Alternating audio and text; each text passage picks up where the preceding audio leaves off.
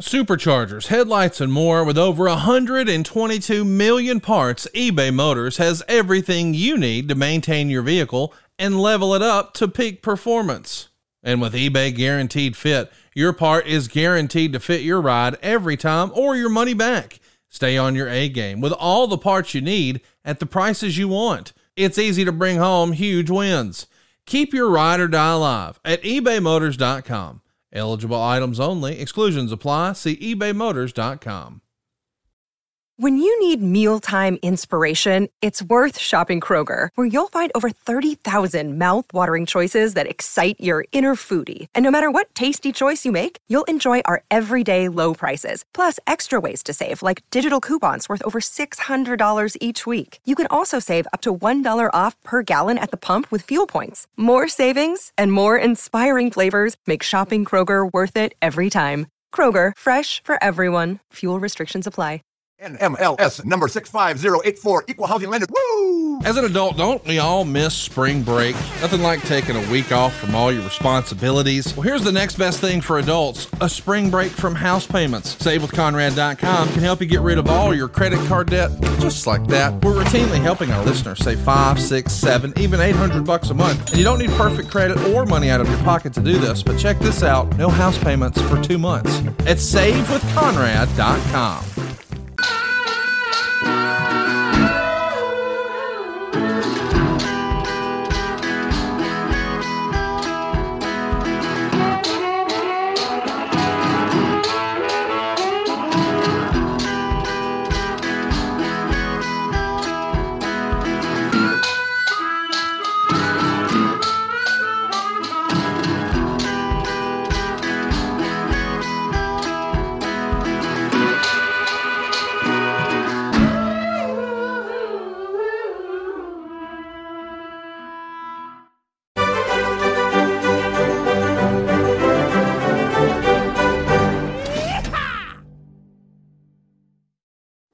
What's up, Airheads? Welcome back, everybody. We're in the virtual Airstream studios. I'm Chen, that's Corey. Hey, buddy. I wanted to start. I know it's totally unnecessary, and I don't know what kind of feedback we got off of it because, you know, you the keeper of the feedback or whatever. But, like, last week, whole world captivated by the Titanic sub situation, right? And we I'm recorded. just now getting over it myself. We recorded earlier in the week than we normally do. It had literally just became a story like the day we recorded. And so I listened to that part of the episode again to see. I was like, I wonder how like off we were. And so we weren't off about everything, but like I felt like it was weird listening to the episode after knowing what had happened to him. And in the episode, we never even brought up the possibility of like implosion or none of that type of stuff. It was all like, yeah, they're either floating on the surface somewhere or they're stuck alive beneath the briny deep and all this stuff that, like, by the time it came out, everybody knew weren't the case. And I just felt sort of weird about it, but dumb, felt sort of dumb about it. I just want to remind everybody that the context in which we recorded that, but it was like, it's funny. It was just a matter of days, but it was already horrifically out of date by the time it came out. It's so weird too. 'Cause like, I feel like I knew the whole time that there was a possibility of implosion. I mean, the only thing I can think of is that, like, I learned that the second we stopped recording, because you know what I mean? Because, like, I don't know, I felt like I knew that shit, but like this is, and I would like to apologize because this is, in my knowledge, the first time on this show that we have ever gotten a thing wrong. Like, yeah. You know what I mean? Like, usually we are just the harbingers of truth and accuracy. And I feel horrible that we've let our fans down. And now that pure correctness will not be our legacy. I know it is a shame, but you know, it had to come to an end sometime. Our streak, our campaign of honesty and accuracy. But what are you going to do? Speaking of what are you going to do? What are you going to talk about today? I'm going to talk about one Hetty Green, a.k.a. the Witch of Wall Street, a.k.a. the richest bitch it ever was.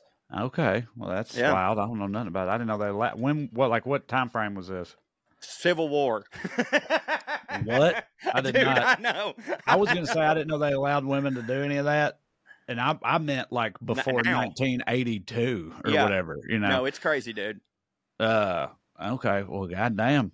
Yeah. That sounds wild. I don't really know what I'm talking about. That's good. We'll just, sort of find it along the way. I've got a number of random things. You ever see somebody's got a job and you like, how that job be? You know what I mean? Like, dude, honestly, especially in the industry that we work in, a ton. Yeah. But dude, there's so many times that I'm on a set doing something that somebody will say their title, and I'm like, I don't even have a fucking clue. But yeah, in the world, like, especially in the world of like finance, you know, like there's so many things, and I can't give you an example off top, but like that if you told me what their job title was and put a gun to my head and said, name 3 things that this motherfucker does on a day-to-day basis, you'd have to blow my brains against the back of the wall. Yeah, I'm now realizing it's a couple of different things. Some of them are like jobs where it's like, I get what the job is, and I'm just utterly fascinated by how you find yourself having that job. Mm-hmm. Then there's another category for which I still am fascinated by how you find yourself having that job, but also I'm like, how is that a job itself? Right. In the first category, for example, like I think something like you know, like a stunt man or something, right? Like I get what a stunt man do, but how do you like fall into stunt man, and no pun intended? Well, I mean, the pun was a little bit intended. I knew that it was coming, but so like, how that work? I'm glad that you brought that up. Because I actually can now add to my multi-hyphenate stunt driver, because I did some of that this weekend. And do you know, Trey, and this blew my mind, that the only requirement, do you know what the requirement for being a stunt driver is? Don't be blind. A driver's license. Like that's it. Like that's it, is a driver's license. But yeah, I'm with you. The only thing I can, like, I don't know about stunt man, but stunt driver I kind of get, because it's like, okay, you're a kid and you're fascinated with cars and you want to drive, but maybe you weren't good enough for NASCAR. So like, that's the route you took. But how do you take that route? What do you do? I don't know. You come to Hollywood and you like hang around sets and you're like, hey, I can drive, just so you know, like, you want to come watch me, you know, fucking cut some donuts in that parking lot over there. Right. I can, you know, let me kind of prove it to you. Watch me drift a little bit. Like, I feel like it's got to be it's always like, it's all about who you know. I feel like so many of those jobs are like, oh yeah, people had family members or friends of family or something that did it, and then they got into it that way and like learned on the job how to do that stuff. But even that's like, there had to be a first one at some point. Yeah. Do you know what I mean? Like, yeah, where did that person come from? Like, it was like they're making silent films and they need to throw somebody off of a building or whatever. And there was, you know, this guy can fall. Some slack-jawed grip standing there. And he's like, I'll do it. Right. Yeah. Right. And then now that dude's great grandkids are still out here doing it, or, you know, I mean, what? Yeah, because that's a great point, because the difference in stunt driver and stunt man is like, you get how someone gets to be good at driving. We all have to drive. But like, when was the moment that someone was like, holy shit, I'm really good at making it look like I just got hurt, but I didn't actually get hurt. You know what I mean? Because like, you watch some of these movies with these stuntmen, like, dude, they're falling downstairs and like tumbling downstairs, and like, you know, like, don't get me wrong, I'm certain that they're sore just like a normal person, but it's like, they're not going to the hospital for 2 weeks like I would have. Otherwise, they would spend their entire life in the hospital. Like, they know how to fall, and there's only one way to get good at anything, and that's by fucking putting your 10,000 hours in, you know? Yeah. Yeah, I don't know. It's odd, but in the other category of like, not only do I not understand how you come to find yourself doing that job, I'm also like, how is that a job? Right. And very on brand for POA. Did you know that water sommeliers exist? Get the fuck out of here. Now, okay, I'll tell you this. There's only one water that when I drink it, I go, I don't care for this water. And that's like, I don't think we're sponsored by them, but like Dasani, I can definitely tell a difference between Dasani and all the other waters. But after that, it's water. You know what I mean? Yeah, I know. I agree. He's the main guy. His name's Martin Reese, or Riese. Reese, But he's been on like Nat Geo and shit like that. And he's a water sommelier. And if you like, let's see here. Yeah. It's there's a YouTube video on Nat Geo's YouTube page says he tastes water like some taste wine. It should be pointed out that those people are full of shit, and we've proved it on this show. Right. BuzzFeed did a thing where they found some water lovers for him, and he got 15. So this is the type of stuff he brings to the table, literally. He brought some 15,000-year-old iceberg water. So like from the Waterboy, that's a part of the plot of Waterboy. he's got that good, I guess.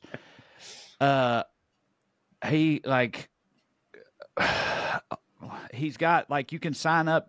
I don't think he had many takers. God damn it, where did it go? I can't find it now. He had a place on here on his website. Well, while you're looking for it, I'll posit to you that obviously what it is that he's doing is he can taste and discern the different minerals that are in certain types of water. Is that it? He can taste something and be like, ooh, this one's very rich in iron, or this one has, because mineral water is a thing. And I'd always heard mineral water my whole life and never even really thought about what the fuck that meant.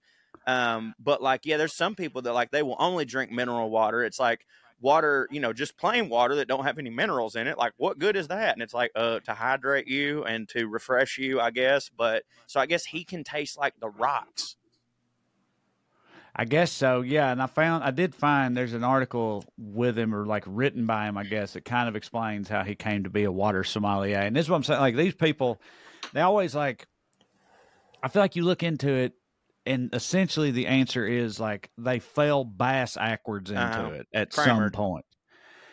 Right. So he says in 2005, I took a job in Berlin at a Michelin starred restaurant. And one night a guest came up to me and said, "So Martin, you have over 1,500 different wine labels, but just one water brand. I don't like that water. What else can you offer me?" I looked at him and realized in the restaurant business, it's all about options. And while we offer a selection of liquors, beers, and wines, when it comes to water, it's just sparkling, flat, or tap. Not even the brand of water is given. It occurred to me that we have to give people options when it comes to the healthiest beverage on this planet. And thus, I created my first water menu. The first floor water menu debuted in 2006. Since then, I've exhaustively read and studied water. In 2009, I wrote a book called Die Welt ist Wassers, which translates to the world of water. We should speak German. We need to both learn it and be fluent in it. Can you imagine how many more arguments we would win with our wives if we spoke fluent German? You can't touch that shit. If you get cussed out in German, you're fucking going home. This is barely related. You mentioned us speaking German and our wives, and it reminded me. I'm of English descent. Right? I did that 23. Mm-hmm. I knew that about myself, and then 23andMe confirmed it. I'm 51% English, and I'm 49% other types of white people. Yeah. Trash. Yeah, it's 51% English, and then 30-something% Scotch or Irish or whatever, and then very small percentages of spaghetti people or frog people. Right. Or you whatever. Definitely got some spaghetti people in you because of your, I don't know, you look Greekish and Italianish in a way. Your think hair so? Color, yeah, just the way that you're. Just the way that you be, or Iranian. You could be Iranian. And this is also we don't. What about Jewish? Jew, yeah, Jew too. You got some Jew. See, I mean that in a good way. No, I've been told that before, but apparently not a lick of Jew in me. Really?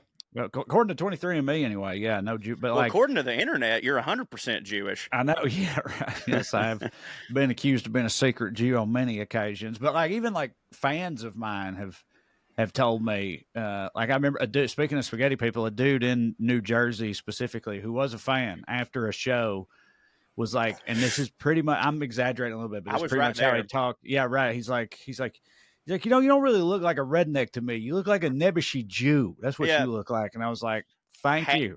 Had to say Nebuchadnezzar. Nebuchadnezzar, yeah. Couldn't just say you look like a Jew. It's specifically you look like a Nebuchadnezzar Jew. Is that a slur? Nebuchadnezzar? I don't know. Let's look it up real quick. I feel Yeah, like look they it up. themselves, they use it. Of course, I mean, you're allowed to use Right, words about your own. exactly. Let's We're see always here. trying to add to our Rolodex of slurs. So It's just so funny. When he said it, I was like, yeah, I do kind of look like that out here. Because it's like, I've never heard anyone else described as nebbishy other than a Jewish person. Have you? me either. That's Right. why I'm thinking it's a slur. So in my head, I was like, oh yeah, a little Woody Allen-y or Yeah. whatever, which is not Nebbishy. like, you don't want that, Yeah. nowadays. But anyway, you know what I mean? Yeah, that's I nebbishy never actually in my looked brain. it up. Okay, I just now looked it up, and the definition of nebbish is a person, especially a man, who is regarded as pitifully ineffectual, timid, or submissive. So, yeah, I'd say it's pretty, bad. Yeah, I'm like retroactively pissed off about it. bet At that the time, guy. I thought it just meant kind of like nervousy or whatever. You know which what I mean? did too. Like has a nervous energy about you, which I mean, I do. But you're right, though, in that I've never in my life heard anyone go, oh, he's a nebbishy Italian man, or he's a nebbishy what. It's always a nebbishy Jew. Yeah. And it's like, and to me, I've heard Woody Allen described that way. And I was like, okay, so, Woody Allen's got that for sure. It's because that apparently is because it's specifically nebbish derives from a Yiddish word, nebuch. Okay. Nebuch. Nebuch. Yeah, nebuch. You got to clear your throat when you say them Yiddish words, meaning poor or unfortunate. The journey from Yiddish to English wasn't accomplished in a single bold leap, but over many, many years. So it's like it's of Jewish origin. The word. Hey, nebbish speaking of Jewish people, I would like to say happy birthday today. As we're recording, is Mel Brooks' birthday. Our good buddy Mel Brooks. How old is he now? 100? Oh, he'd have to be because he was like 96 when we hung out with him. So he's definitely at least 100. So yeah, happy birthday to, in my opinion, the best to ever do it in the comedy entertainment world, Mel Brooks. Now back to Jew stuff. Yeah. Yeah, so Nebbish is like, it's of Jewish, or Nebbish, sorry, I saw Yiddish and Nebbish at the same time. Nebbish is of Jewish origin as a word, the etymology of it, so. And you do look nervous in front of crowds and stuff, I guess, because we're both kind of that way, but I don't see you as a pitiful person. Like, that's kind of fucked up. Yeah, I remember, I've told this story before on here, but it's like. If anything, you're a hitting Jew. This dude said, the dude in when we did those shows in London, he was talking about how different he noticed I was on stage and off stage. I didn't know this guy was watching me, but he had saw me on stage and then stuck around and watched me just like live in the world after that. Do not recommend. I didn't know anyone was doing. Yeah, and he was like an Irish guy, and he told me that he was like, you had a great stage presence and you did a great job up there, and you're very funny and all that. But I've seen you, around here since, and I've noticed you're obviously very nervous. Nervous was one of them. Serious, quiet. Yeah. I can't remember if it was serious skittish? or not. It was something. It wasn't skittish. It was. You're obviously a very serious. Fuck. You know what though? It was another word. It was something, and he's like, you're obviously a very serious and nervous person, but I don't think it was serious though. I think it was like. Wasn't scared or nothing like that. It was like I've never met a comedian, by the way, whose on-stage personality wasn't, I'm not going to say totally the opposite of them in real life, but like when you're on stage, that's the most confident that you can be. If you weren't confident, you wouldn't be the fuck up there. But like then when you get in front of everybody and you're not on stage, especially after you perform, like you're kind of like, looking over your shoulders and like, well, you've had all that adrenaline spot. rushing through dude. your blood, your veins, and then after there's a weird kind of like come down period or whatever. Yeah, and it's it's very naked feeling when you go back into the crowd and you've done a thing, because like you don't know every single person you see. It's a possibility that they hated you, and like you know that. You know what I mean? Dale says apparently Mel Brooks is 97. Okay. BPP says he's 97. Okay. Happy birthday, Mel. Happy 97th. Yeah. Anyway, maybe it was serious. You're obviously a very serious and nervous person. I know he said serious. Yeah, well, I know he said nervous, so it was serious and nervous person. Anyway, and he was kind of fascinated by that. But yeah, so, and I know I'm that way. So when the dude said nebbishy, I just interpreted it that way. But then actually looking up the definition for the first time, fucking pitifully ineffectual, timid, or submissive is, don't hit. Not a good look. But that ain't it. Well, it's possibly the New Jersey man didn't quite know the definition of it either. Yeah, he was a spaghetti person, I'm pretty sure. So he don't know Jew words, but or he's aware of them, but he don't know what they mean. Possibly, I don't know. Just anyway, like us. Yeah, right. That was fuck. How did I even get to that? I'm all we were talking about jobs, German stuff. Yeah, and then naturally that led to Jewish stuff. No, I was talking about you're talking the dude's about my book 23 that he wrote. and Me. No, we'll get back to that in a minute. Seeking the truth never gets old. Introducing June's Journey, the free-to-play mobile game that will immerse you in a thrilling murder mystery. Join June Parker as she uncovers hidden objects and clues to solve her sister's death in a beautifully illustrated world set in the Roaring 20s. With new chapters added every week, the excitement never ends. Download June's Journey now on your Android or iOS device, or play on PC through Facebook Games.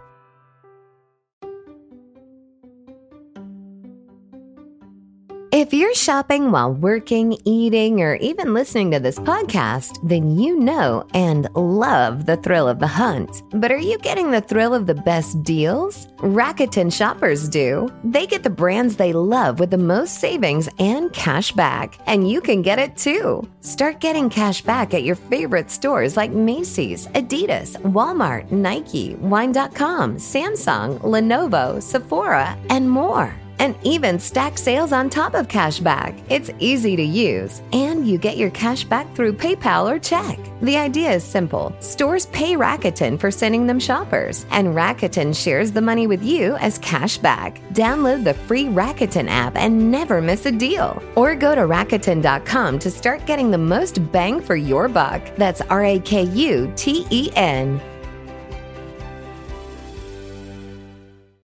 The 23 and Me, it's I'm over 50% English, and I'm some percentage Irish and whatever else, and then just other types of white people. Not much German or anything. Katie is also mostly English, right? And Crowder's an English name, and Wooten is an English name, right? But when we were getting married, there was some discussion of like, is she going to change her last name? I'm definitely not changing mine, obviously, but is she going to change hers? Is she going to like? Is it going to be a hyphenate situation? And in thinking of that, we realized oddly, you got two pretty fucking English names, Wooten and Crowder. But if you were to hyphenate them, it sounded very German, kind of Sig Heiley or whatever. Yes, it does. Like Hetty Crowder. Yeah, right. And it sure does. I'm glad y'all didn't do that. Yeah, well, we shot that down immediately upon realizing that. But anyway, yeah, we should. I've heard before. I feel like I've heard conflicting things about German as a language in terms of like, I feel like I've heard it's like it's kind of easy for English speakers to learn, relatively speaking, obviously. And I've heard they're right there. Because English is a Germanic language, or whatever. Yeah, England spoke Germanic first before the English language was like even like the people from there, because Germany was all Germany ruled, and then some shit happened, and actually all back then. I can't remember which king it was, but there was a king that finally changed it. But like even when they were firmly the English, the language of law was always Latin, right? Yeah, everywhere right. used that was the language of law, and they finally changed it to English. They were like, we know some people, and the reason of that is because basically everyone on Earth was encouraged to learn Latin, so that if you come from two different speaking places, it's like, okay, we'll just speak Latin because we both know that one. You know what I mean? And then he was like, look, we're all firmly English. Some of y'all still speak German, which don't hit for us. So the rule of law is now English. So learn fucking English. Don't press 2 for German, Yeah. I pulled that out of my butt, by the way. Well, Latin was like the official language of educated people, right? Yes. It's like yes. if you were from money or privilege or whatever, and you got any kind of formal education, you were going to learn Latin, and that was true around at least the whole Western world. Yeah. So, yeah, and it just worked out really good because it's like you can't know every language, but if everyone knows two, theirs and Latin, you can communicate with anybody. Right, and I think you said this already, but that's like that's sort of how English now works today. Yeah, it does. English is the business language. Yeah, right. It's like most people, and that hits for like dipshit Americans like us. Yes, it hits for us really hard. Because if the official language, you go pretty much anywhere, and you go anywhere where they deal in global business or any kind of anything remotely like that, whatever country you're in, they're going to speak that language, and they're also going to speak English. 100%. And so that hits for us, because if that second language for the whole world was like, if Hitler would have won, we'd have bigger problems. But I'm just saying, if that second language was German or something, we'd be fucked. That wouldn't hit. You couldn't go nowhere. No, that would not hit. You go to Italy, try to speak spaghetti, and then they default instead to fucking hyphy. Hyphen. Yeah, right. And then like that don't do nothing for me. But as it stands, they'll default to ketchup instead. I don't want this necessarily. Us. I don't want this necessarily to break off into a conversation about what our favorite fusion restaurants are. However, I'm fine with it. But I was just thinking, it's like we got Tex-Mex, and then they've got all sorts of different types of fusion. German Italian would really hit for me, like a schnitzel on top of some really good pasta. That'd be fire. Yeah, I could see that. I saw somebody that there's this. I don't ever get on Instagram or keep up with any influencers or content creators at all. But there is one dude I sent you to. He's that guy. He's a food content creator in England, in London, I believe. And I said, it's like, I'm not at all gay, but I'd enter into a relationship with this man if he was cooking for me every night. That's how hard he hits. I believe your quote yesterday was "suck him dry" for that pork. I think I just said "fuck him," but still, it's the same. Suck him empty, I believe, is what you said. Yeah. Because also he's not bad to look at either. Oh, he's a great looking guy, and which kind of pisses me off because like he's got it all. I don't know how he ain't fat is my thing. Yeah, like because he eats his own food at the end of it anyway. It's his account. It's a huge one, so some of y'all I'm sure know it. It's called Notorious Foodie, and it's a great one. He's like the only one who I want. Like I'm not. No hyperbole. He's literally the only person. Well, every now and then, on the whole internet, he's the only guy. Every now and then, you watch Thomas Straker, but that's because I send you his stuff. He's my butter guy. Okay. He's the one that does that, all things butter. I would highly recommend him too for anybody out there who's like super into food videos. Anyway, the Notorious Foodie, he did like it was sort of like a chicken parm sub, but it was with chicken schnitzel, I believe. If I got that right the other day. So that was I said when we were in England, we had Angla Bangla. That was good. Yeah, we did. I fucking loved Angla Bangla. That was like a very nice surprise. I was actually talking yesterday about, I know that we had mentioned it when we first got back from England, which by the way is relevant because this week you will be hearing more from us because we're about to start promoing our book that we writ while we was over there. I mean, by the time you hear this, we will have announced it already. So I mean, I guess we could talk about that if you want to. Yeah, I would love to think about it. Yeah, I would love to. You're at the Anglo Bango. Like I was talking to somebody about it the other day. And they were talking about English food and yada, yada, yada, and what the stereotype of how their food is not that good. And I was like, yeah, I mean, we found that to be true. Like the standard is not as good. But however, when it was good, it was like some of the best shit I ever had in my life. Like I had 2 or 3 items over there that I think about all the time. And Anglo Banga is one of them. Yeah, absolutely. Yeah, I'm trying to think. Like, remember those croquettes? Yeah, it's exactly. That's exactly. Fuck, do I remember those croquettes? I'm touching my dick right now. Yeah, they were ox cheek croquettes, right? Oh God, dude. Oh yeah. Which, if y'all don't know what croquettes are, they're like fried tater balls with stuff that hits in the middle of it. Ooh. And in this case, the stuff that hits was like braised ox cheek. That was at it was so good. It was at the hotel we stayed at in the Cotswolds. The Hound and the Hare, right? Yeah, at the hotel. Like so we were in the English countryside, which is lovely. It's called the Cotswolds, and it's like I wrote a whole thing in the book about how like country means something very different in England than it means here. Over there, it's like fancy and parochial in a nice way and everything. And anyway, we're at this little country inn called the Hound and Hare, or Hare and Hound, or something like that.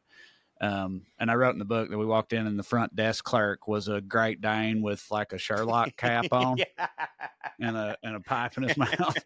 It was Pretty just true. it was that kind of place. But anyway, they had these ox cheek croquettes that were delicious. And what was the Anglebanga meal that we ate? I don't remember what it consisted of.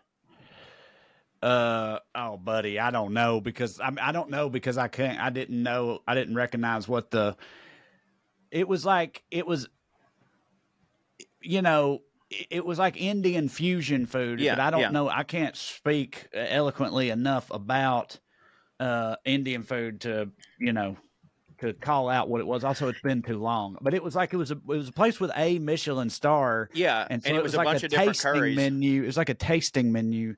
So they brought us a bunch of different things, curries and things of that nature, but non-traditional ones, and it was fire. It was absolutely fire. Dude, remember how awesome like just the basket of bread and chips was? Like they could have just done that. Like it was fucking it was great, man. Big fan of that type of fusion. But I'm saying I really do think that the German Italian that'd be good. So do you want to? I mean, you want to talk about the book a little bit? I would. We can talk about the book a little bit, and then you can go ahead and do your thing. See, I'm loving this. Here's what I'm doing. I'm trying every week.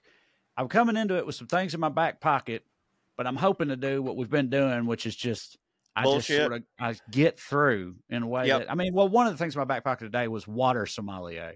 And we did talk about that, and that took us, that's on brand. That makes sense for the show. So of course it does. Anyway. It would be nice if I could remember the landing page that I'm supposed to talk about for the book. Wouldn't that be good?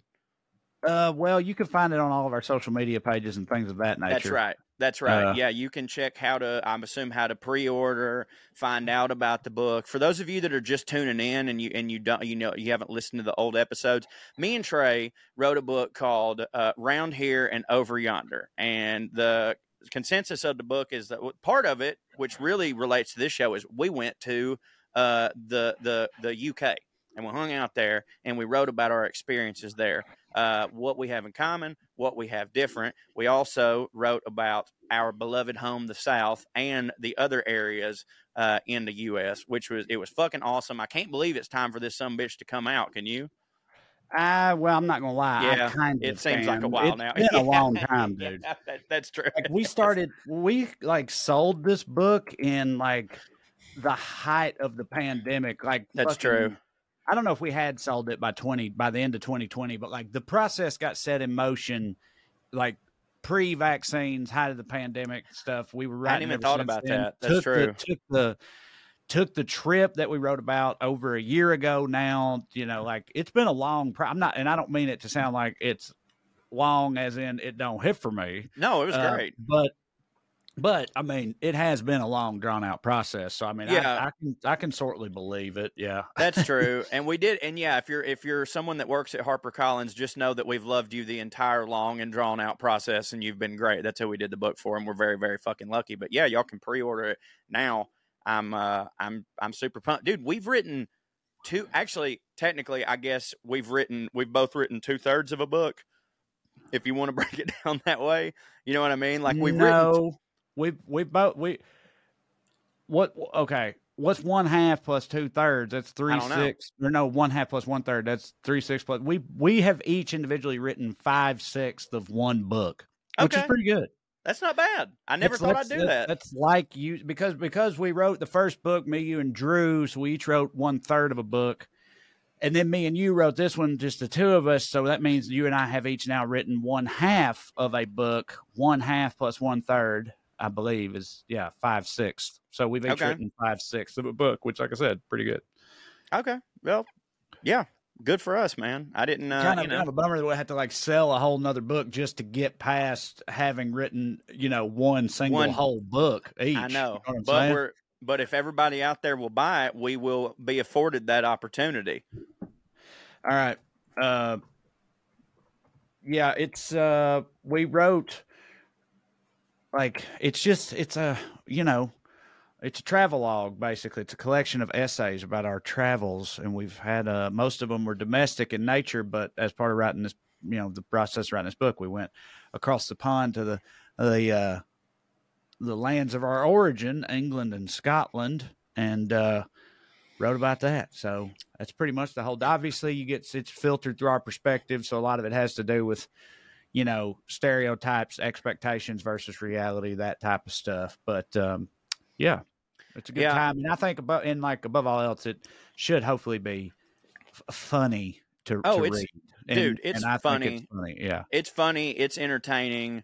And it's just a lot of fun. I mean, I would say that, especially because of the way we wrote it, like we've written both of our books, it's segmented and it's perfect to put on the back of your turlet.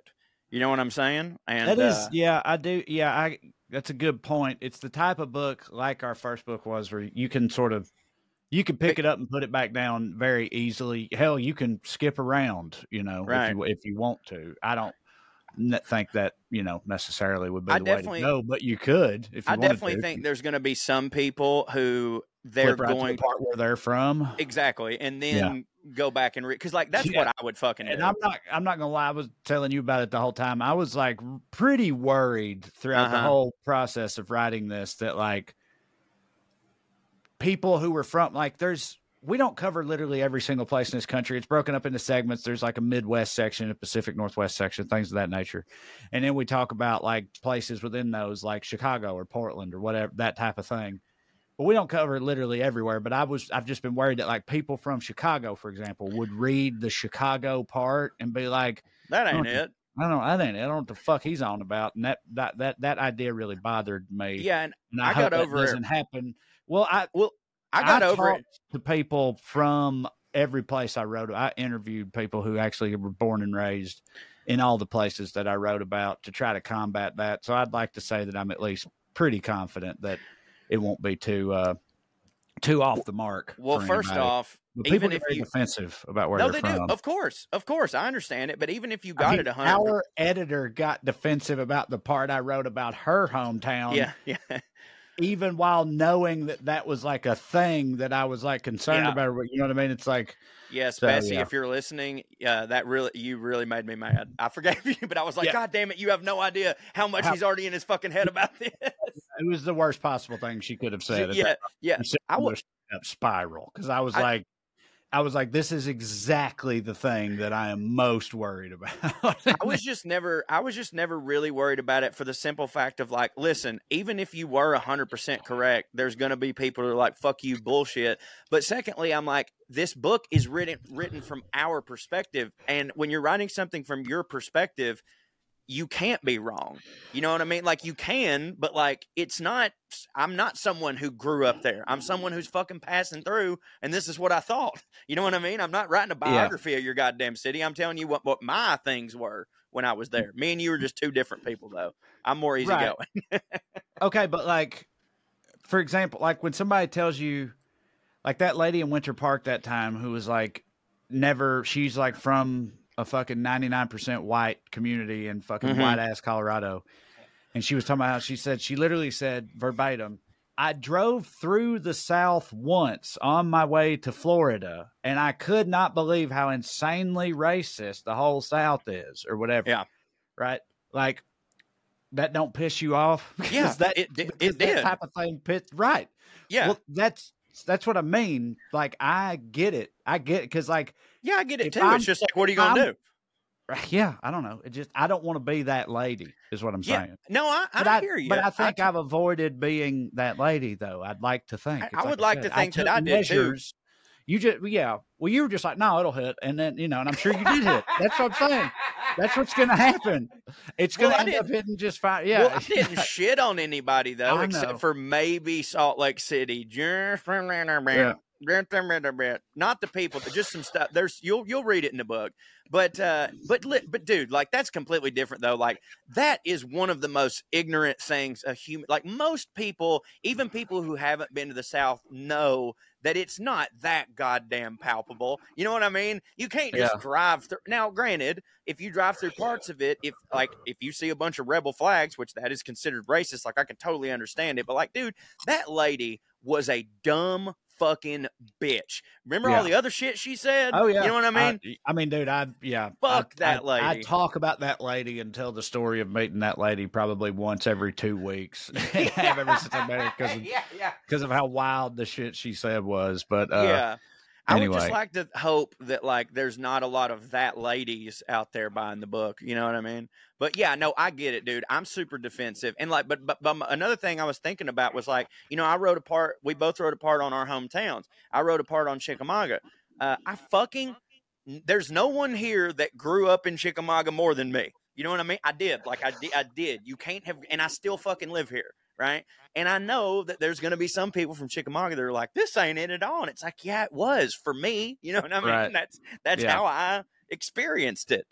Yeah. That's another thing. Like on that note, I remember once we were all in New York. I think we were at the New York Comedy Festival and we're like hanging out at a bar afterwards with a bunch of like Drew's old New York buddies and whatnot. And one of those guys had a guy with him out visiting from Boston. So there's a guy visiting from Boston. Now this dude, it should be pointed out, is Indian American, right? He's a brown guy from Boston, right? And I hadn't really talked to him or met him, but we're all at this big ass table at the bar together, and I'm talking to like fucking Cheney or Lejeski or somebody like that, and I hear Drew like raising his voice over to my left, right? Like getting into like an argument. And so I Not sort of Drew.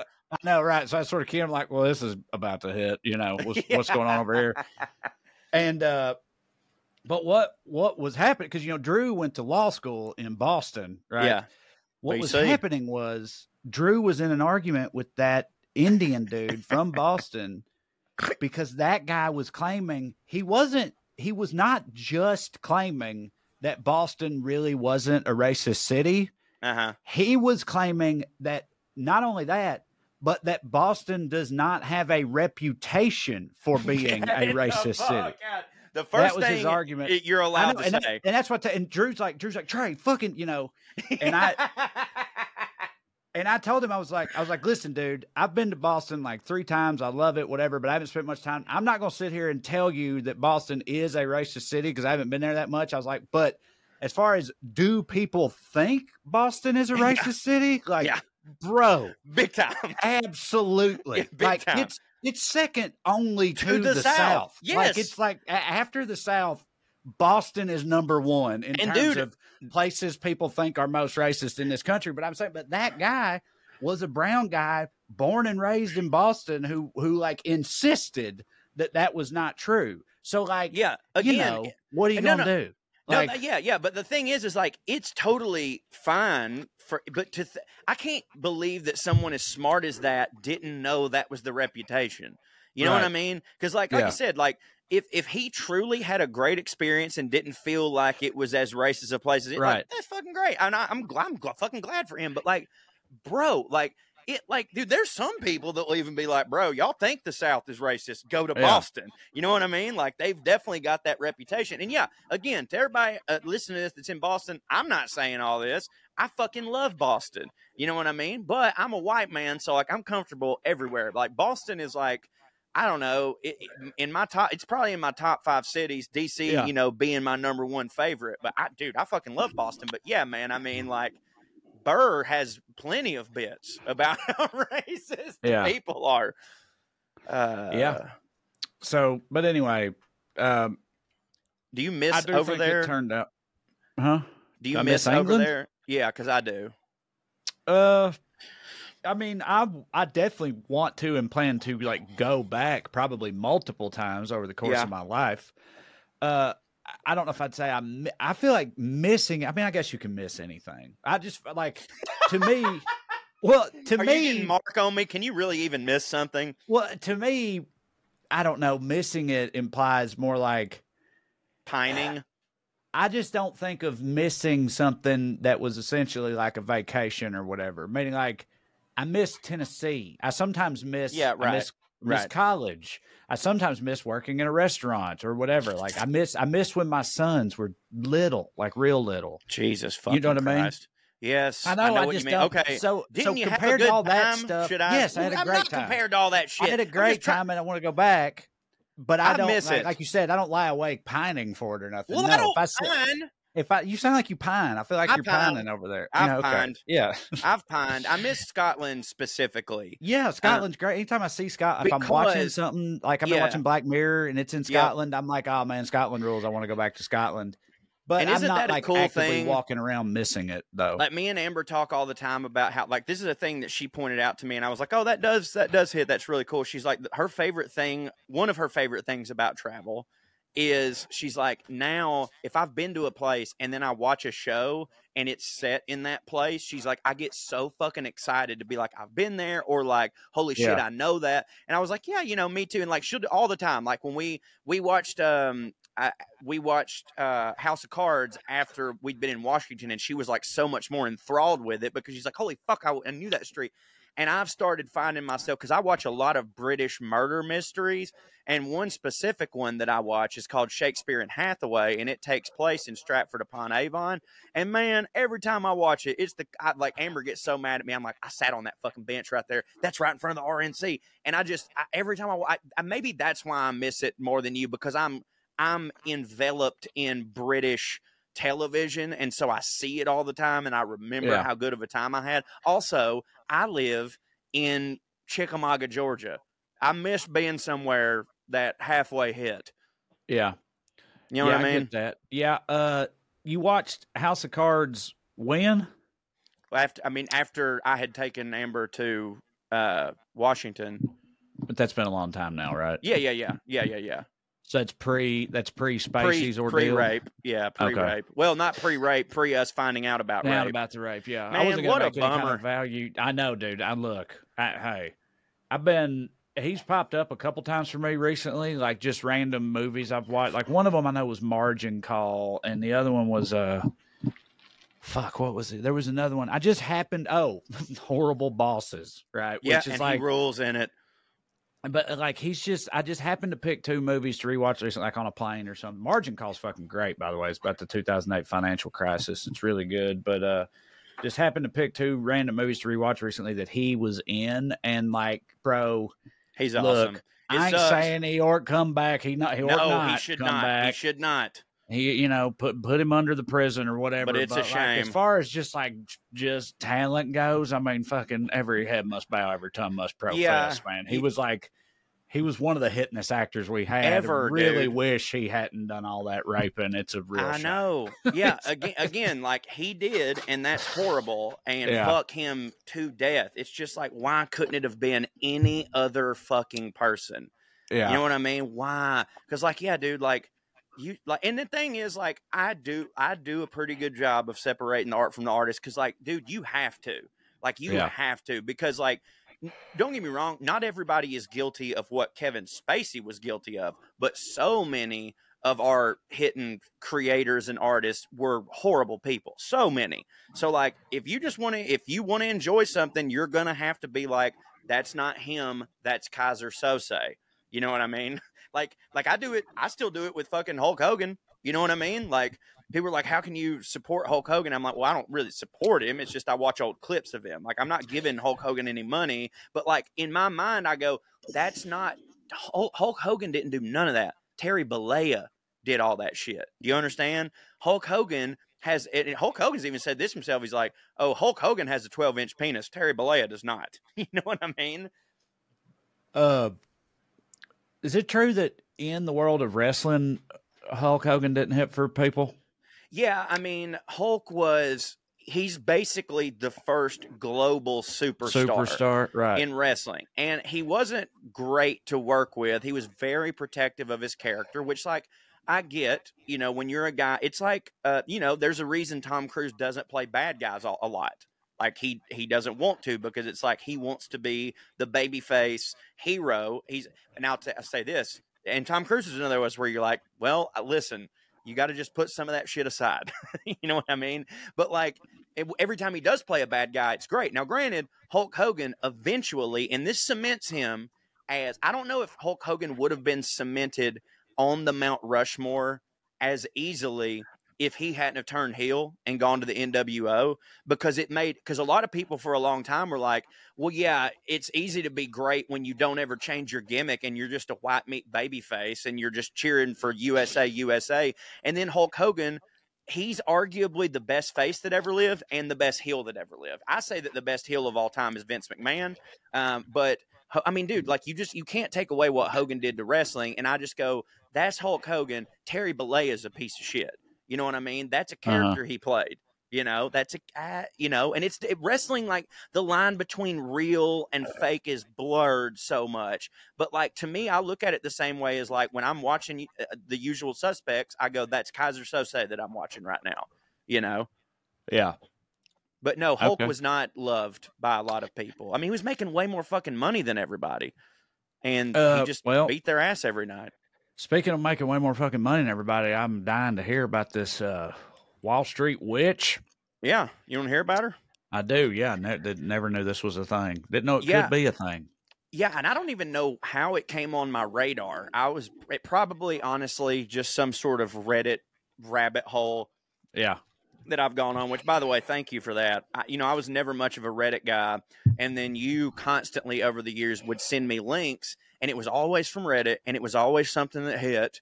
And I find and I was like, I'm not doing it. Like, I'm not. I'll look at the shit that Trey sends, but I'm not because like the stereotype of Reddit. Oh yeah, is like you like Reddit. You're a fucking Rick and Morty super fan, incel neckbeard, incel basement dwelling, whatever, yeah, and like I am a Rick and Morty fan, but I don't say that all the time because I know the reputation that it has.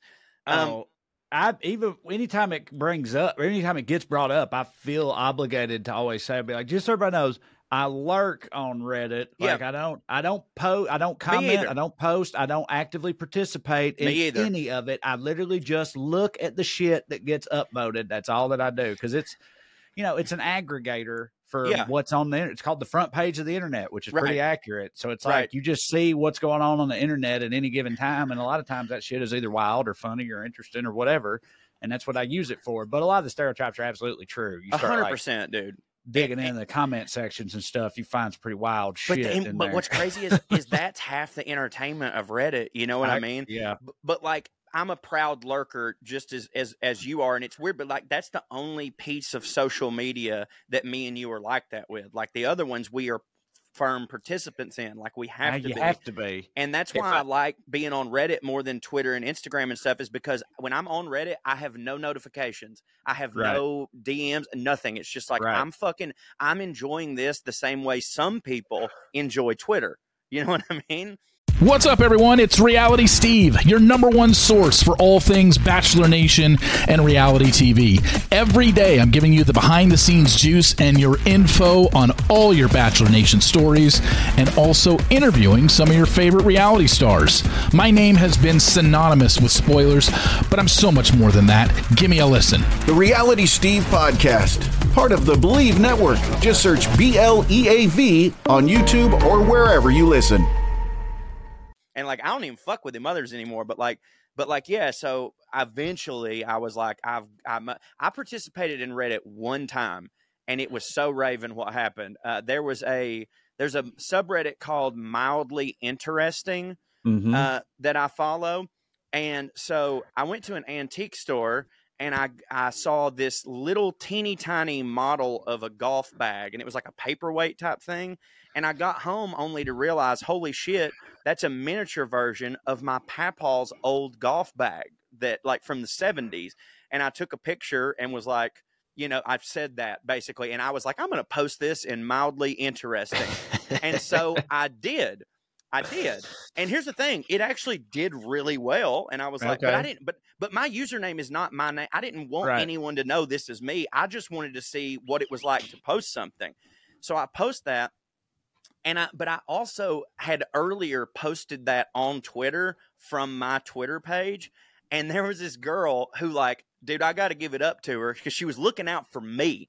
She's DMing me on Reddit going, "Hey, fuck face." This is how she opens. "Hey, fuck face. Are you really just going to go on Corey Forster's Twitter and steal this for fucking Reddit clout?" And I was like, "This is Corey Forster." And she's like, "Oh yeah. Okay. I'm sure that Corey Forster has a Reddit profile that don't hit. Yeah, that checks out." You know what I mean? You don't even have any fucking karma. He would have karma, all this shit. And I was like, "No, I swear to God, like, how do I need to prove this to you?" She's like, "You can't fucking prove this to me, you piece of fucking shit."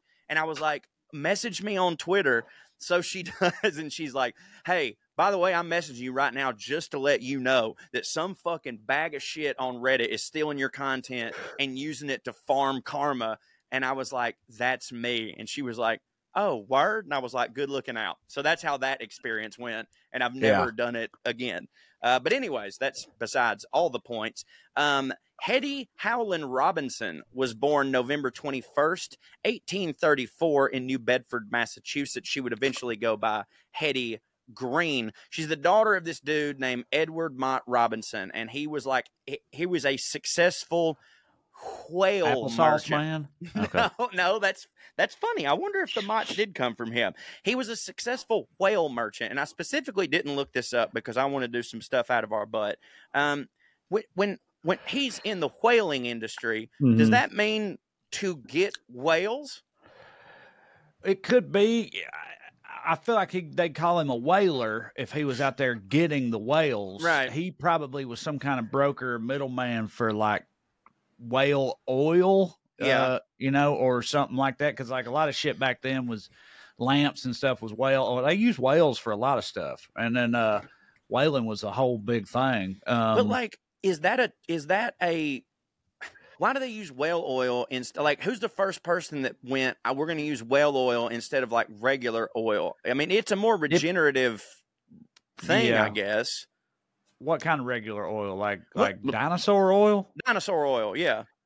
Yeah, I don't know when they started pulling all that out. This is like the early 1800s. That all was like happening, I think, around this same time. Like whale oil predates our ability to refine dinosaur oil, I think. Oh, really? And so, like, I think so. Like, I don't think we were fucking with all that yet. That's part of, I believe, that's part of like, there will be blood. What kicked off the Industrial Revolution and everything was like us figuring dinosaur oil out. You just think to me that it would have been easier, like you would have stumbled upon that first, because drilling into the earth seems like an easier thing in the 1800s than going out and catching a fucking whale. Because, like, dude, the boats from the that's insane to have a boat and the technology to be able to capture. I mean, I know that Moby Dick's a thing, but like that's crazy as fuck. We've been doing boat stuff for a while by that point. And it was obviously like sailboats, but I'm saying like, we had some old salts, dude, some salty dogs, some nautical ass motherfuckers who knew how to get down. We did get up to some ocean business, and that's up to and including, killing all the whales. Speaking of which, I want to ask you an age-old question that I don't know if we've talked about on here, but I was watching for the first time, actually, Master and Commander of the Far Side of the World the other day. Yeah, how'd that go? Because I only saw that movie once when it first came out, and Loved it. People talk about it like it's absolutely fucking incredible. It's That's great. It's an adaptation of a book series that's apparently a huge series that's supposed to hit real hard. It's historical fiction, and I've meant to revisit that, and I just it's haven't. great. And okay.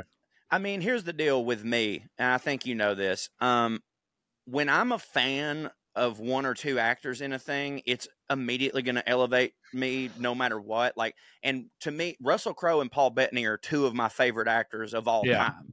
Yeah, I mean, they could be in a dog shit movie, and I'm definitely still going to like see it, and probably, even if it sucks, enjoy just watching these two people talk for 2 hours. But, dude, I love fucking war epics and sea shit. So, like, I thought it was great. And there was a lot more humor than I expected. I mean, it wasn't like a fucking comedy, but there was a lot more humor than I expected. I believe that came out around the same time the first Pirates of the Caribbean did and got utterly destroyed as a result of it, which is why they never made any more of those movies, despite the fact that it was like, Pirates of the Caribbean's a fucking carnival ride. That's a good movie, Yeah, well, that's the reason that I never... in the box office. Yeah, that's the reason that I never saw it, was because I used to be more of a snob and like, I knew that it didn't do, like, I remember when it came out thinking like a snob would turn his nose up at the Pirates movie and be like, this is the real art. I was a reverse missed. snob. I was a reverse snob at that time. I was like, if it didn't make a lot of money, it didn't hit. Then I switched, out of but like, when I heard something was a box office bomb, I assumed, oh, well, it didn't hit, because if it hit, well, a lot of them don't, for the record. Yeah, no, I know, but some of them do. Anyways, in that movie, they were talking about, this is off the subject here, but we're talking about ships. In the movie, he's talking about how he'd been with that ship for a long time, and they'd had to replace all this shit and blah, blah, blah, blah, blah. Do you think because this gets asked a lot, if you're on a ship for 20 fucking years, and at that point, none of the parts are original, is that the same ship? So Theseus is on this ship. This is the ship of Theseus you're talking about. Because it happens in rock bands too sometimes. Yeah.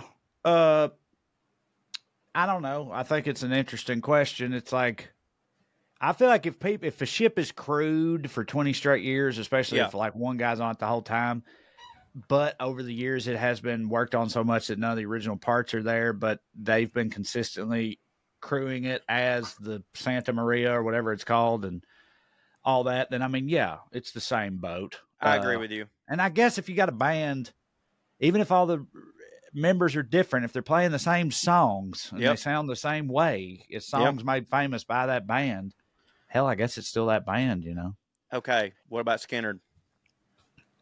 Well, I mean, that's a little different, I feel like. That's different. That was, but it's the same thing. Accident. They died unexpectedly, and then the others carried on, and sort of went a little bit of a different way over the years. So her daddy was a whaler, and he amassed and he amassed a pretty good fortune. And so Hetty received actually a really good education, which was super uncommon for women in the 1830s, 1840s. But what she really got into was the financial aspect of her father's business. Like, she was getting schooled, but like she was like watching him and like learning as she went. Like, she opened on her own. She went to her dad and was like, at 6 years old, and was like, I want to open up a bank account, because he's like, oh, I'll give you all the money that you need. And she's like, I know that, but I want it to be in an account that I manage so that I can see how that works and shit.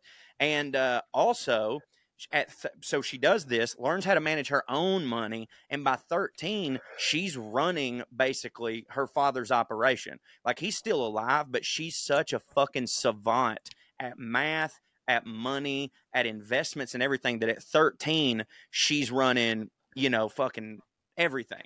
So when he dies, she obviously inherits a significant amount from him, but before he dies, she was a pretty girl, and so he sends her. He's like, I'm gonna send you to New York because it's time for you to marry a man, preferably, one who hits, because that's how, as we've talked about on this show, if you would think, what's wrong?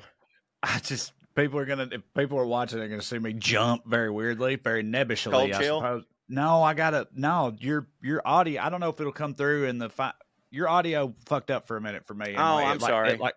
It spiked real hard. Yeah. I don't know if it's going to do that on the actual recording or if it was just my headphones or what, but it spiked and scared me. Got a jump. I'm very sorry. And ahead. I sure hope it doesn't show up on the regular recording. But anyways, you would think it's like, if you're super rich and you're going to inherit all this stuff, and they're rich. Like, I think that her father's fortune was like sitting at $5 million in 1830 something, which we're talking, that's $100 million easily. Yeah. That you would go, well, okay, she's fine, she can marry for love, but they don't do that. Like, their whole thing is like, you marry someone else that hits, we combined our fortune, and then Tywin Lannister, legacy. So he's like, all right. She's like, all right, I'll go. But just to let you know, I'm not really interested in any of that. He's like, go, and I'm going to give you $1,200 as your allowance to get you started in New York. Well, being who she is, she took the $1,200, invested 1,000 of it in railroad bonds and lived like a couple years just on $200 because she's like, I know I can do this. She was a very, very frugal person, and that's going to be something that comes up a lot during this podcast. And something that I want to talk about is there are certain people who I don't understand why they even want to have money. Right. You know what I mean? Because they live as if they do not. So she was known as a miser. You know, we've heard that be talked about with Ebenezer Scrooge. Yeah. And normally I'm like, however you want to live your life, that's fine. But there's a couple reasons where she very much does not hit because of it. Okay. So, yeah, and I'll get into that. So not only that, but he wanted her to look really good. So he gave her what is in today's money, $30,000 worth of clothes. She sold every single bit of that too, invested in she had put some money in railroad bonds, but what she did this time was the Civil War had just happened and greenbacks were a thing for the first time. Like Civil War bonds, which was like American currency. You know, the Confederacy had theirs, and then greenbacks come out, and it's like, this is a money. This is how we're paying for shit. The government's printing a lot of it. Well, I don't know if you know this, but those actually didn't do well from the jump. Like they weren't backed by anything. It was just kind of like, this is money. But she buys a bunch of them while people are talking about how worthless they are, because she's just like, I know. That was like kind of a thing for her, is that she would search out things that everybody thought was worthless, because her philosophy was most people are idiots. So whatever everybody's thinking about, I'm going to do the opposite of that. So she invests in all these greenbacks. She gets like $30,000 worth of greenbacks. And then a couple years later, Ulysses S. Grant becomes president, and he backs all these greenbacks by gold. Yeah. He backs all of them by gold, and they fucking go through the roof. So that came up before, but it had nothing to do with this lady. Yeah, like I can't remember what it was, but the Ulysses S. Grant doing that, what you just said, that was relevant to some other story that got told on this podcast before. Yeah. It had nothing to do with, sounded with familiar. Hetty Green or whatever, but I can't remember the specifics of the other story now. It's funny you say that, because when I read that, I remembered that we talked about it, and I actually scrolled through our podcast feed to make sure that I hadn't talked about her. But then I got to a certain point, and I was like, I definitely never have talked about that. So she does end up marrying. She marries this guy named Edward Henry Green. Thus, her name is Hetty Green. He was a wealthy businessman. They had 2 kids. They got Edward. It goes by Ned. They've got Sylvia. So he was like, all right, he was wealthy. He wasn't necessarily on her level, but like he had seemingly a good mind for business. And her dad was always like, before he died, he was always like, look, a bunch of these motherfuckers are going to come at you for your money. And that's why it's important that you get with somebody that hits. And even if you get with somebody that hits, it's probably still going to be that case. And he left her with a quote, which is like so fucking Ebenezer Scrooge. He said, never give anyone anything, not even a kindness. And so she, not even a kindness. Yeah. And she really, family wisdom. Yeah, and dude, she fucking took that to heart. She took that absolutely to heart. So her husband fucking kicking orphans in the leg on her way back home from the fucking factory she owned. We're definitely going to talk about. Yeah, we're definitely going to talk about orphans and poorhouses later, but not in a way that you would think. So she marries this dude, and he was a good businessman, but once he's married to her, he's like way more cavalier about stuff, because he's like, God damn, like, we really got it, you know?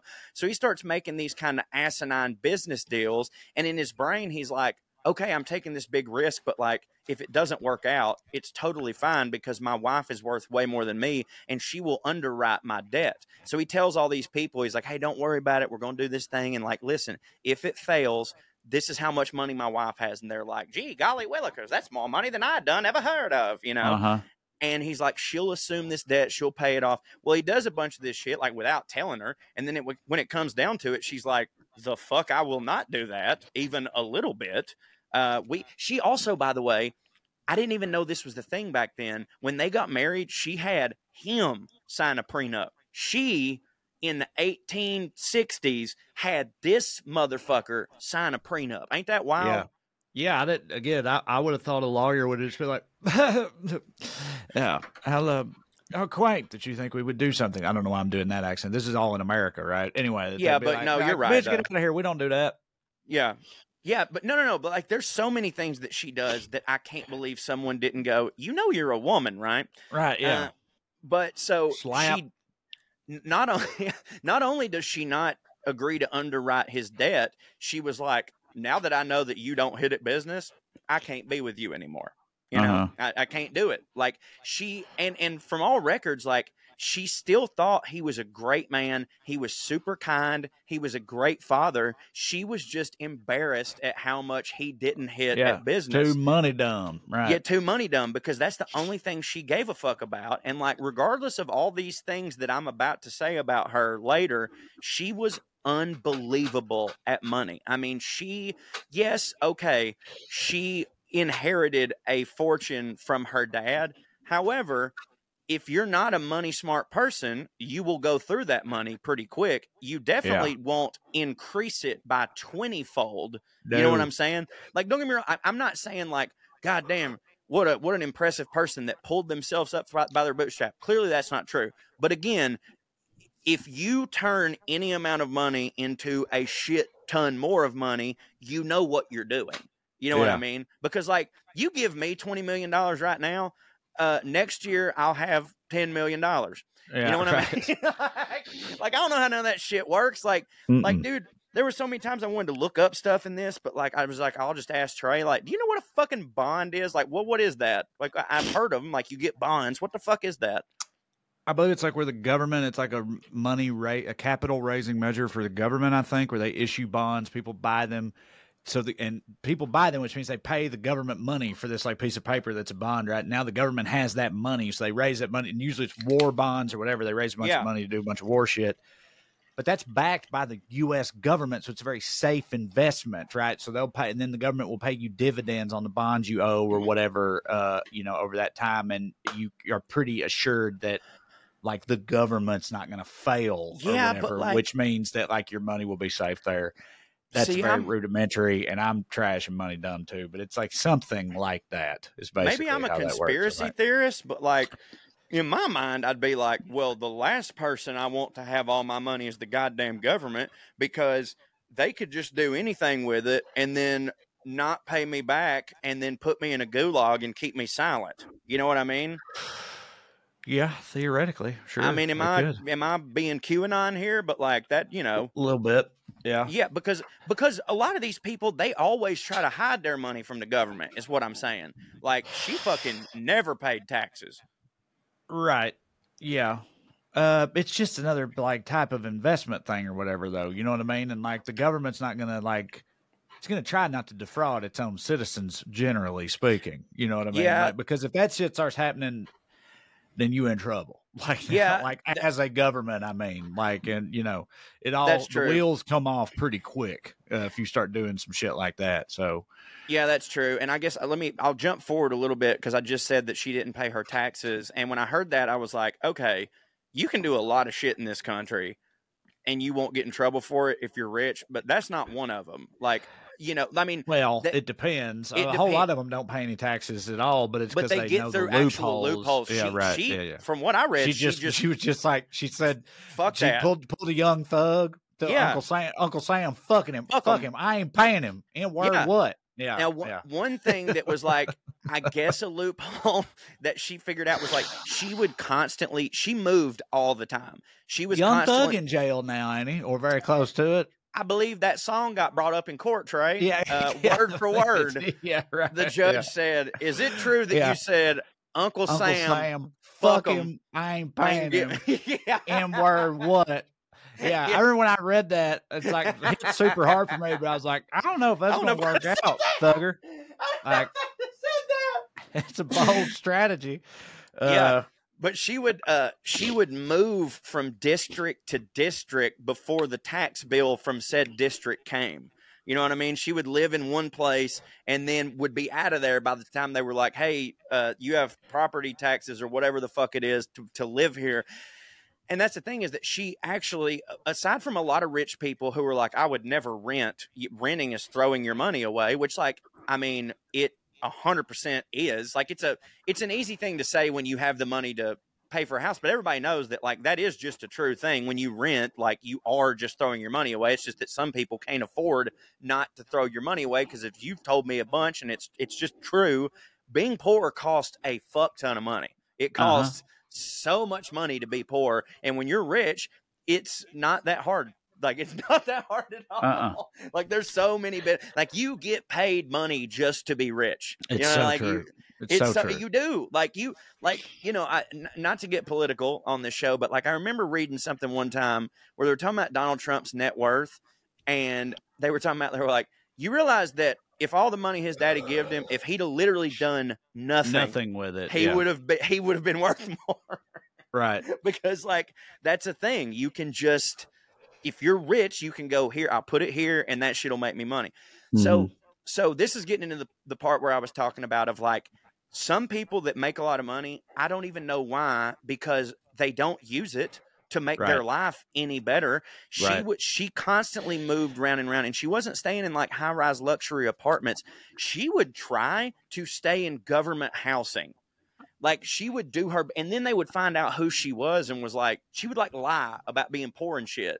And then they would be like, you can't do this. So she would go to seedy hotels and pay, like, $25 a day and shit like this. And this is all, she's got kids. If this was just her, I'd be like, whatever, that's your thing. But, like, she's got fucking kids, and she's basically making them live in squalor because she's too stingy to spend any of her fucking money. So it's not only that. There's this one story. Okay, I forgot to say something about her dad. When her dad died on his deathbed, he told her, he, like, grabbed her by the neck and was like, I was poisoned, and it's gonna happen to you next. Okay. Like, that's what he said. And so because of that, hold on just a second, let me readjust my headphones. Can you hear me? Yeah. Okay, my shit was going in and out. So when he says that he was poisoned and that she was going to be next, she took that to heart. And for the next, like, 3 to 4 years, the only thing she ate was hard-boiled eggs, because she thought that would be impossible to poison. Okay. You know what I mean? She was like, if I see my her egg, butt stank, boy. Yeah. Oh, dude, so much of her stank. And I'll get into that in a minute. She was one of the stinkiest bitches that has ever walked this earth. Wasn't a hippie. She was stinkier than most hippies, I would say, even though she was far from a hippie. But yeah, because in her brain, she was like, well, if I see an egg and there's not a hole in it, they couldn't have poisoned my eggs. So, like, that's all she did. So, yada, yada, yada. She's living in government housing and shit. She only took public transportation, which is weird because, like, this is a person who constantly believes that she's going to be assassinated. You know what I mean? But she refuses to pay for, like, people to drive her around. There was this one time her and this dude were, like, having a meeting or whatever, and, like, she gets him on the train, and she's got a briefcase, and in it is, at the time, not adjusted for inflation, at the time, $200,000 that she's got on her. And he's like, are you fucking crazy? And she's like, what are you talking about? And he's like, you can't just walk around with $200,000 on you. And she looks at this motherfucker and is like, oh, well, I'm glad that you can afford private transportation, but some of us don't have that luxury. Saying this as unequivocally the richest woman in the entire world. But that's just how, and, you know, a lot of people go, well, that's how the rich stay rich. They don't spend any of their money. And again, but again, I go back to, then what's the fucking point? Right. Well, dude, I mean, I think with this lady, this is mental illness. Is what this I know. Is. I kind of feel bad for some of it. This is some kind of, like, compulsive disorder or something like that, where it's like she has to make money, she cannot spend any of it. And it's like, you know, the just cheap ass rich dudes who, like, don't tip, but, like, they have a hidden car. You know what I mean? Like Yeah, that that's type different. of thing. Like that's like, yeah, that's just being a rich prick. And people are like, oh, well, how do you think Right. they got to be rich or whatever? But like, this is a whole nother level. This lady's like, something was wrong with her. Yeah, that's true. Now you're kind of making me feel bad for shitting on her. Now, fuck her. She but long dead and yeah, didn't hit, you know. I think I'm going to get to a point in here where you go, okay, yes, fuck her. I hope so. Well, after all this, she marries this other feller who she really liked, but he died. You know, he died. And so she went into mourning. While she was in mourning, she realized something about it. While she was in mourning, she realized that black clothes were cheaper to clean. She's like, well, goddamn, you know, they don't show stains as much. These are way easier. And when you wash them, like, they don't bleed like all these fancy colors and shit. So she decided that she was going to stick with wearing a black dress every day for the rest of her life. By the way, Trey, I don't mean a series of black dresses. No, I mean the same goddamn dress every day. And not only that, she did not clean it. She would on occasion clean it, but what she did, and by the way, she negotiated everything. She never once spent full price on anything. Like if somebody refused to negotiate with her, she just wouldn't get it. So like she's worth billions of fucking dollars in today's money, but if she's going to buy an apple from a local vendor, she's like, I'll give you 2 pennies and nothing less. And if they were like, I can't afford that, ma'am, she was like, fuck you. I hope you die. I'm gonna go eat a hard-boiled egg. You know? So what she would do was when she would go get her dress cleaned, she would only request that they cleaned the hem of it because that's where all the dirt and stuff was, right? And she would negotiate with the cleaner. She's like, you're not cleaning the whole dress, so I'm not paying you full price. Even though they would be like, listen, it takes the same stuff to do that. Like, I don't like, but she wouldn't do it. She's like, if you clean this hem, I'm giving you, that's 1/16 of the dress. I'm giving you 1/16 of the money. Now, obviously, that was not the only part of her fucking dress that was dirty, right?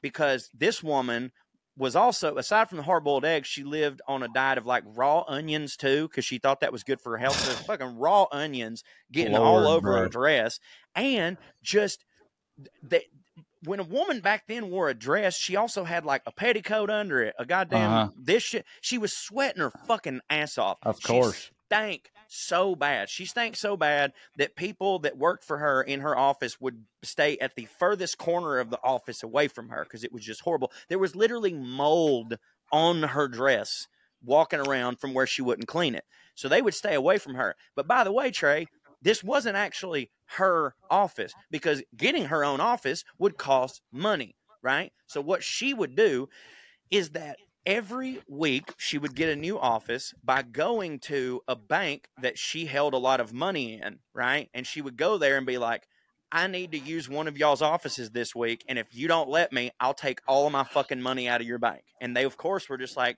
okay. So, and she would do this, like she had like 13 different banks that she had money in. So she would rotate week by week these fucking offices. This is how this woman lives. So like I said, she didn't have a permanent home. She lives in cheap motels. So here though is where her frugality really pisses me off. When her child, her son, Ned, when he was 9 years old, he fucked up his leg. He like broke it and there was a cut, right? And so he requires medical attention. He's screaming. His leg is broke. He's fucking 9. But she's like, okay.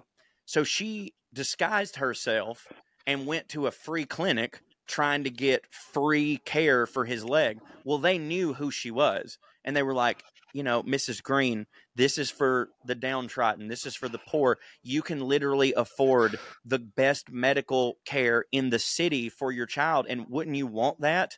And she was like, nah. So she just let the boy's leg heal on its own.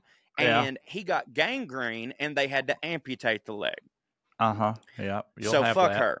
Yeah, you will have that. So they Yeah. I'm sure she was like, look at all these other 9-year-olds limping around with dirt on their face. He'll be fine. It's a thing right now. Hell, they're in books. Now, to her credit, it wasn't just her son's health that she was flipping about. It was also her own. She had a hernia, and she let the hernia go for years untreated until she literally couldn't walk, and she had to do something about it. And then and the reason that she wouldn't do anything about it, at one point she goes in to do something about it, and they were like, you're going to have surgery. That'll be $150. And she said that she could not afford that. There was just no way that she could afford $150. That was ridiculous. Finally, when it got so bad that she couldn't walk, she had the surgery, right? But she had her kid's leg was fucking amputated. She got mold on her fucking dress. She eventually passed away in 1916 after having several strokes that she did not get any help for at all. You just fucking having strokes. She left all the money to her son and daughter, to Ned and what was her name? Riley, Sylvia. None of those things. Ned and Sylvia. Sylvia, who was a sweet girl, took all of the money. She married a guy who did well, and so they split this fortune, which, by the way, in today's money is estimated to be anywhere between $2 billion and $5 billion. So real money, not some chump 100 millionaire. You know what I mean? Like, dude, $2 and $5 billion makes so many rich people that we know of look like peasant motherfuckers. Like, do you think that someone who has $2 billion looks down on someone that has one? Yeah, for sure. 1 billion, I don't know, but like 600 million, yeah. Yeah, 100%, right? You know what I mean? Yeah. Yeah, so they leave this fortune to them. They split it. So these kids are getting, conservatively $1 billion apiece. Sylvia, gives every single bit of the money to charity. She's like, I don't need it. I got a guy. And she's like, I don't really like the way that my mom did these things. I think this money should go to help people. Ned, with his one leg ass in a wheelchair, he spent the rest of his days flossing his ass off. Well, that's all right. Oh, it's fucking great. I'm proud of him, dude. His mom took away his fucking normal life. You know what I mean? And he was like, dude, fuck all this. So, and he wasn't a bad guy, but he spent his money on getting hot women, buying yachts, buying real estate.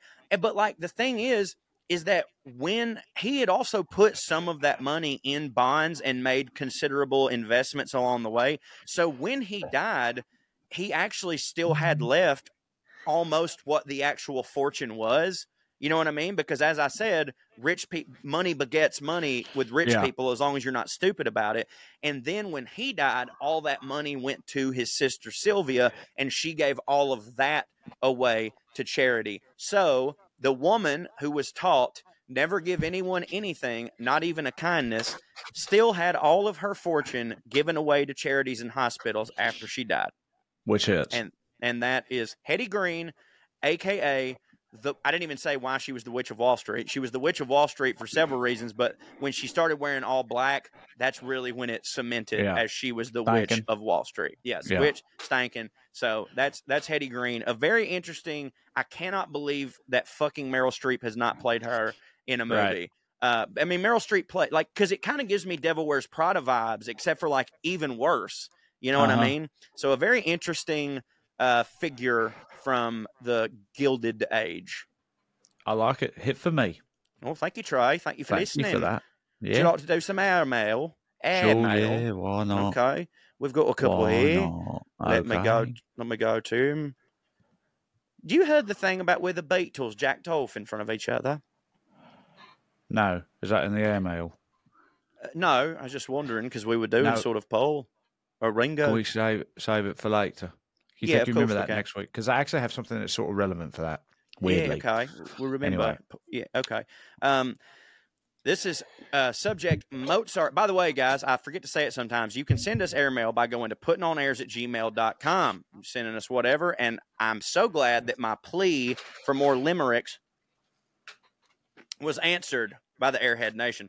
Hey, Trey and Corey, I'm a big fan of the Skooniverse, and I also happen to be a classical musician. I wonder if I'm the only inhabitant of that Venn diagram. Yeah, so I love probably. that you probably, yeah. I don't know if who's the cello feller that I met that one time? Yo-Yo Ma. I don't know if Yo-Yo Ma's listening to the podcast. Yeah, probably not.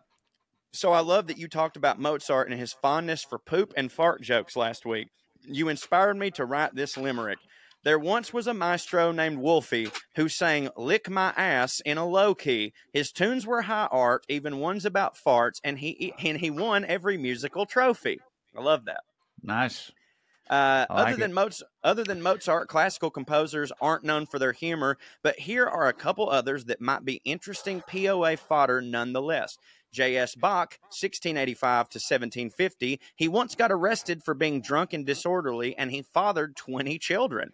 Eric Satie, 1866 to 1925, he wouldn't eat any food that wasn't white, and he wrote a very funny explanation of this and other eccentric habits. He also wrote a piano piece where one short phrase gets repeated 840 times, and it takes more than 18 hours to play. Karl-Heinz Stockhausen, 1928 to 2007. I did not see that guy dying after Chingy first album came out. Rumor has it that he believed he was from another planet, and he was just generally bug fuck insane. He wrote a string quartet where each of the four musicians have to ride in separate helicopters while performing together via video. Thank you for the many hours of enjoyment you bring, and I hope you'll come perform in Michigan sometimes. Love ya, Linda. It's okay to use my name. Glad I read that. Okay. Hell yeah. Subject line, listen up, motherfuckers, in all caps, and a limerick. Hi, y'all. The last time I wrote to y'all, you bitched about how long my email was, so I'm going to try to keep it short here. I'm from Pennsylvania, and I used to live in South Korea, but I moved back to the States to take a job in Connecticut a few months ago. It's been a weird adjustment. I keep randomly bowing or responding to people in Korean, but I turned one of my new coworkers onto POA. Jesus, I'm sorry. Hi, Kristen. She's the mom in our office, and I love getting to hear her thoughts on the earlier episodes. She just heard y'all arguing about squirrels, and she said she almost had to pull her car over when Trey was talking about paying his own child support because she was laughing so hard. Now I'd like to share a limerick I wrote inspired by my time in Korea. There once was a very small child whose parents assumed she was wild. So they put her in school, which she did not think was cool, and I've never, not once, seen her smile. See, this child was born in Korea, and her parents were not quite agreeable to the subject she studied, and so her motives were muddied, but at least her college is free. Maybe this limerick is a little bit shitty, and I don't think it makes sense as a ditty, but at the end of the day, we all want to play, and there ain't nothing to do in this city. Life sucks a lot, but y'all make it a little funnier. Love yous like chicken. Giant flying spaghetti monster, bless y'all. Please don't use my last name. Allie. Hey, Allie. Thank you. Thank y'all. That was back to back, or just That's one right. big ass one. I don't know how the rules work, but either way, I was impressed. That was really nice. Yeah, we'll end with that one. I've got a couple more we'll save for next week, but they are very, very, very, very, very, very long. Y'all can email us, and that's fine. Y'all can email us, puttingonairs@gmail.com. We really wish, as we say a lot, if you loved it. And by the way, thank you, Allie, for turning Kristen on the POA. We do think that that's the best way. We can share stuff all we want, but word of mouth is great. If you like this show, it stands to reason that someone with similar interest, aka your friend, would like this show as well. I would also like, if you don't mind, to go to parttimefunnyman.com and subscribe to my Substack where I do bonus stuff. And Trey, you've got some exciting things, correct? TreyCrowder.com, see tickets and watch my special Damn Boy on YouTube. But yeah, I got a lot of dates coming up later this year and in 2024, and I'm still adding many more all the time. So come and see me. TreyCrowder.com. Or you can go to patreon.com/TreyCrowder if you don't want to do that. Or you can do both, get some bonus shit from me, and watch weekly skews and all that stuff. That'll do it. And pre-order our book. You can pre-order our book. Pre-order our book. Go to our socials. Yeah. And we can put it in the description to hear. Yes, and also Dale, we need to remember we need to add that to my website too. I don't know if I'll have it done by Friday, but yeah. So at some point, also on TreyCrowder.com, there'll be a link to the book. That's right. And as always, we encourage you to stay fancy. Stay fancy. Motherfuckers. Skew. Here's Lydia Lovelace. 1, 2, 3, 4. 1, 2, 3, 4. Royalty and rednecks are alike. They both like cutting and picking fights. Biscuits and baked beans where they don't belong. Sit on down with Corey and Trey and learn some fancy shit today. We'll laugh a little even when they're wrong. They'll take you to a magical place where if you call someone a cunt, nobody cares. They keep it debonair at putting on airs, putting on airs, putting on airs.